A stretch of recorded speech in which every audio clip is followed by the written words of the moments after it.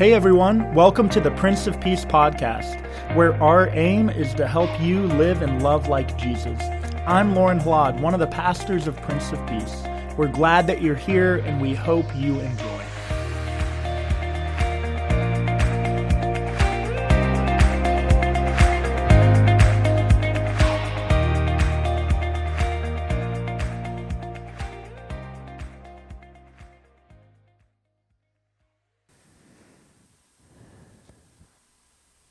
Have you ever been so certain that you were headed in the right direction? Maybe you were traveling, only to realize later that you were way off your course. This has happened to me so many times in my life. I am what you would call directionally challenged. Thank goodness for GPS. I was talking to someone before the service about, remember when you had to have a map to know where you were going? You had to plot it out for vacation or wherever you were traveling, or the days of MapQuest, where you would print something off the internet that would tell you step one, step two. Now our little phones just make sure we head in the right direction. I have struggled with this my whole life, and I was thinking of a story recently when I was a soldier in the Army, and I was stationed out in Oklahoma, at Fort Sill, Oklahoma, Lawton, Oklahoma, home of everything poisonous. There are tarantulas, the grass is poisonous, there are scorpions, and we had an exercise in land navigation. So me and my whole platoon, it's an all-day event to learn how to do land navigation old school style. None of the GPS tools that are available to soldiers were there. It was a compass and a map and learning to orienteer. And we had all of these spots that we were supposed to go find. You know, checkpoint Alpha, Bravo, Delta, Echo. And we're all broken up. And we have different points that we're supposed to hit in different orders. So I get the unfortunate job of being the one with the compass. And I'm thinking, oh no, this isn't going to go well, because I just struggle with it. But we sat down and we mapped out our points, and we oriented the compass, and we headed out. And I thought we were going in the right direction. But after an hour or 2 hours out on this land navigation course, I start to grow skeptical that maybe we're not headed in the right direction. And then we hear through our radios of some of the other squads, and we hit checkpoint Charlie, we're heading to Delta, they're so far ahead of us. And I'm thinking, oh no. So that's when another soldier in my motley group came up and said, let me see your compass, Halad. And I give him my compass, and he pulls out his compass, because we all have them. But I'm the lead navigator, and he's looking at my compass, and he's looking at his, and he's like, hey, guys, where's everyone's compass? Bring your compasses over. He said, Halad, your compass is broken. What? It's broken. The magnetic force or pull was off. I swore we were headed south. We were headed due east. We were so far out of it. But in that moment, we regrouped, we looked at our map, we plotted out the points. We had a vision now for where true north was. In Mark chapter 10, we encounter two different men. And these two different men reveal to us a whole lot about what it means to answer the call of discipleship, to answer the call of Jesus, to come and follow. But these two men have very different life circumstances surrounding them. I want to orient us for a moment around these two stories. One of these men is operating with a broken compass. As he was setting out on his journey, a man ran up and knelt before him and asked him, "Good teacher, what must I do to inherit eternal life?" And Jesus said to him, "Why do you call me good? No one is good except God alone. You know the commandment. Do not murder, do not commit adultery, do not steal, do not bear false witness, do not defraud, honor your father and mother." And he said to them, "Teacher, I have kept all of these from my youth." And Jesus, looking at him, loved him and said to him, "You lack one thing. Go, sell all that you have and give to the poor, and you will have treasure in heaven. And come, follow me." Disheartened by the saying, the man went away sorrowful, for he had great possessions. Just a couple verses later, Jesus is now journeying through Jericho.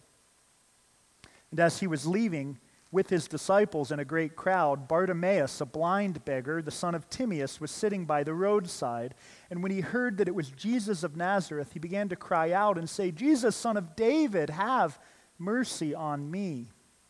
And many rebuked him, telling him to be silent, but he cried out all the more, Son of David, have mercy on me. Jesus stopped and said, call him. And they called the blind man, saying, take heart, get up. He is calling you. And throwing off his cloak, he sprang up and came to Jesus. And Jesus said to him, what do you want me to do for you? And the blind man said to him, Rabbi, let me recover my sight. Jesus said to him, go your way, your faith has made you well. Immediately he recovered his sight and followed him on the way. I think it's pretty clear to see who's operating with a broken compass. I've never really considered how closely connected the rich young man who can't part ways with his possession, how intimately connected that story in Mark chapter 10 is to the story of blind Bartimaeus. A lot of times on the weekends when we preach, we have one section of the gospel. Today we heard the part about Bartimaeus as our gospel text. Weeks ago we heard about a rich young man. But these stories are but mere verses apart from one another. Could God not be illustrating, through the author of Mark, God not be illustrating for us the reality of how differently people can respond to this invitation? Let's consider the compass of the rich young man. Now, his compass has been guiding his life. We hear that he's been orienting himself around a pious life, a righteous life that is rooted biblically, following the commandments, honoring mother and father, not defrauding anyone, not stealing. And he's been pursuing this righteousness. But another thing that is sort of magnetically pulling the direction of his life is this question, what do I have to do to inherit eternal life? This teaches us something about what's guiding his life. One, he's focused on his own actions, his own ability to get it right. I have honored, I have obeyed, I have done all the right steps. And because I'm focused on what I'm doing, I want to reap a reward for it. So I've been following all the right things, but what must I do to get heaven, to get the kingdom, to get the glory? Compare that against Bartimaeus. Bartimaeus has not been focused on living this righteous, perfect life. Bartimaeus has been someone who's at the low end of the societal spectrum, unfortunately. Now, we're told that he maybe at one point in his life could see. He wants to recover his sight. But Bartimaeus is left to a life of begging, where the rich young man comes to Jesus saying, what must I do to get the reward? The man begging Bartimaeus says, Jesus, son of David, have mercy on me. Not what must I do, but Lord, I am humbling myself to receive from you mercy. One man's compass is about what he will do. One man's compass is about humility and learning to receive. One man just wants to be able to see again, wants to be able to see clearly. The other man wants to experience the glory of eternity.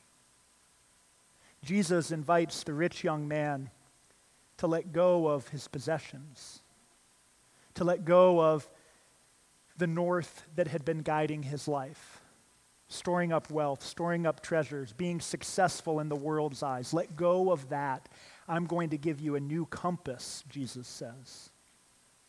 Actually, I'm going to take the compass out of your hand. You're no longer going to guide and orient your direction. Rather, you're going to learn to come and follow me, was his invitation. I will be the one that is walking toward true north, which looks like radical generosity, abundant hope for the world, mercy, forgiveness, peace. Come and follow. Let go of your compass and come learn to follow on the adventure of a lifetime. But he can't do it, can he? So he walks away sorrowful, still looking at his compass, which is guiding him right back to his home with all of the safety and security that he had built up. Contrast that against Bartimaeus. Bartimaeus is a beggar. And when Jesus calls him to come to him, even before he's received his sight, we're told something, but a minute detail in the scripture that is actually really revolutionary. Bartimaeus throws off his cloak. Now, Bartimaeus was a blind beggar, and he had but one possession, his cloak. And his cloak didn't just keep him warm. His cloak was how he earned a living, scraping by. Bartimaeus, as a beggar in the time that Jesus did ministry, would have thrown his cloak on the ground, and it would be upon the cloak that people would drop money or scraps of food.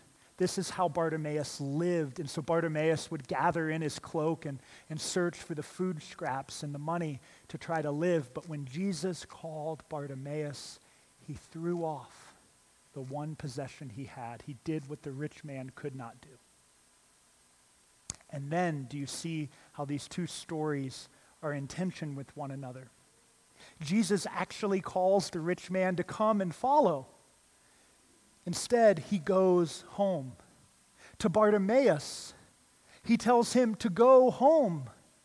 But Bartimaeus, in receiving his sight, also received vision and decides to follow.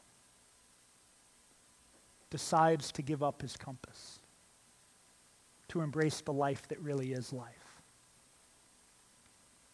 What compass is guiding your life? In what direction is your compass pointed? We know right now that society hands us a compass from a very early age. And the world we live in conditions us to be oriented on a certain pathway, and it's especially true in the United States of America, this beautiful, amazing country of opportunity and great prosperity. But one thing that comes with that is this true north that we sort of buy into that says, the vision and direction of my life is oriented towards great independence. It's oriented toward accumulating wealth and possessions. It's all about storing up bigger and bigger barns so that I have peace and I have security. And then occasionally, that's the direction I'm headed in. I might do some good here or there. It's not all bad.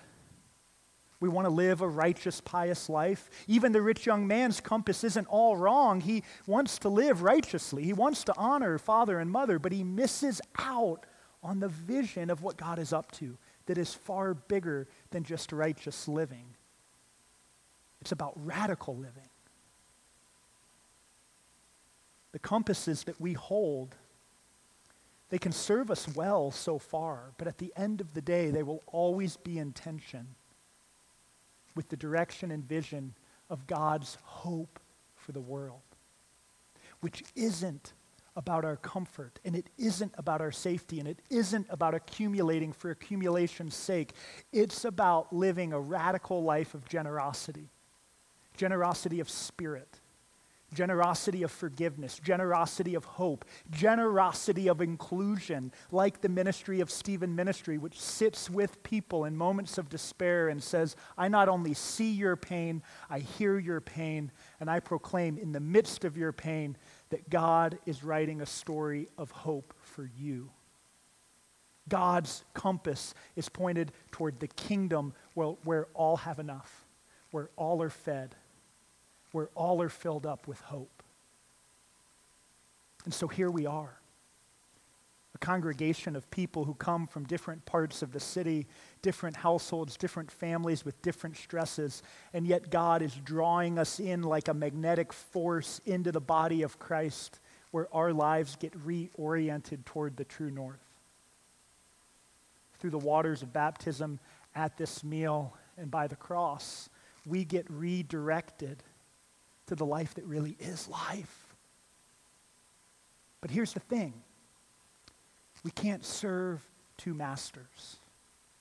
Or in other words, we can't have two compasses. One will lead you and your squad due south when you're supposed to be headed east. And even though we cling so tightly to that compass that we've held on to for so long, when we let go and we pick up the path of following in God's vision, we receive far more than we've ever had. So on Commitment Sunday, this weekend, and in the weeks ahead, as we make our commitments to the ministry of Prince of Peace, first know this.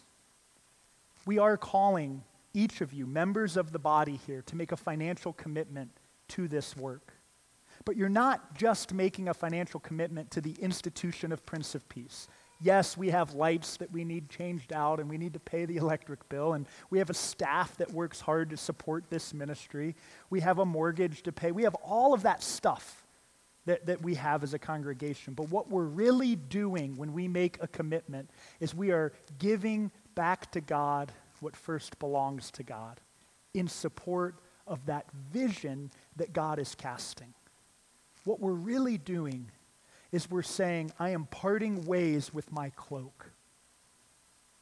And this is one act of leaning into a life of following, of saying, show me, God, what is really abundant, real life. That's what we're doing.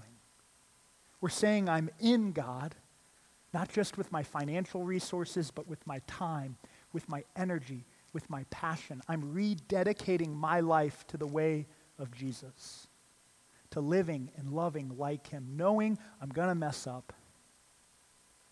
But thanks be to God that I'm grafted into a body. Because when one of our compasses is broken, maybe it's been dropped one too many times, there are some other disciples around you now who can pull out the compass and remind you of where we're headed. I believe that the greatest hope for the world is the local congregation. I believe that. The greatest hope for our city and for the world is a local congregation who is not driven by scarcity or fear or anger or bitterness that rages all around, but is a local congregation so oriented around God's mercy, love, and hope for the world that they are emboldened enough to go back out into that divisive world as representatives of the one true way of life, which is all about peace and all about hope. So as you make your commitment to Prince of Peace Lutheran Church, may you make more than a financial commitment. May you make a commitment of spirit to say, in the face of a world that is tearing each other apart, I am going to stand as a beacon of light and hope and peace and joy. In the face of a world where people use resources to build up their own barns, I'm going to share mine so that others can have a life of dignity and hope. Let's be that body of Christ, so stirred up and so impassioned that we actually believe we can change the world. So may you, may I, may we throw off our cloaks in order to cling to the crucified and risen Lord. God loves each of you, and I do too. Amen.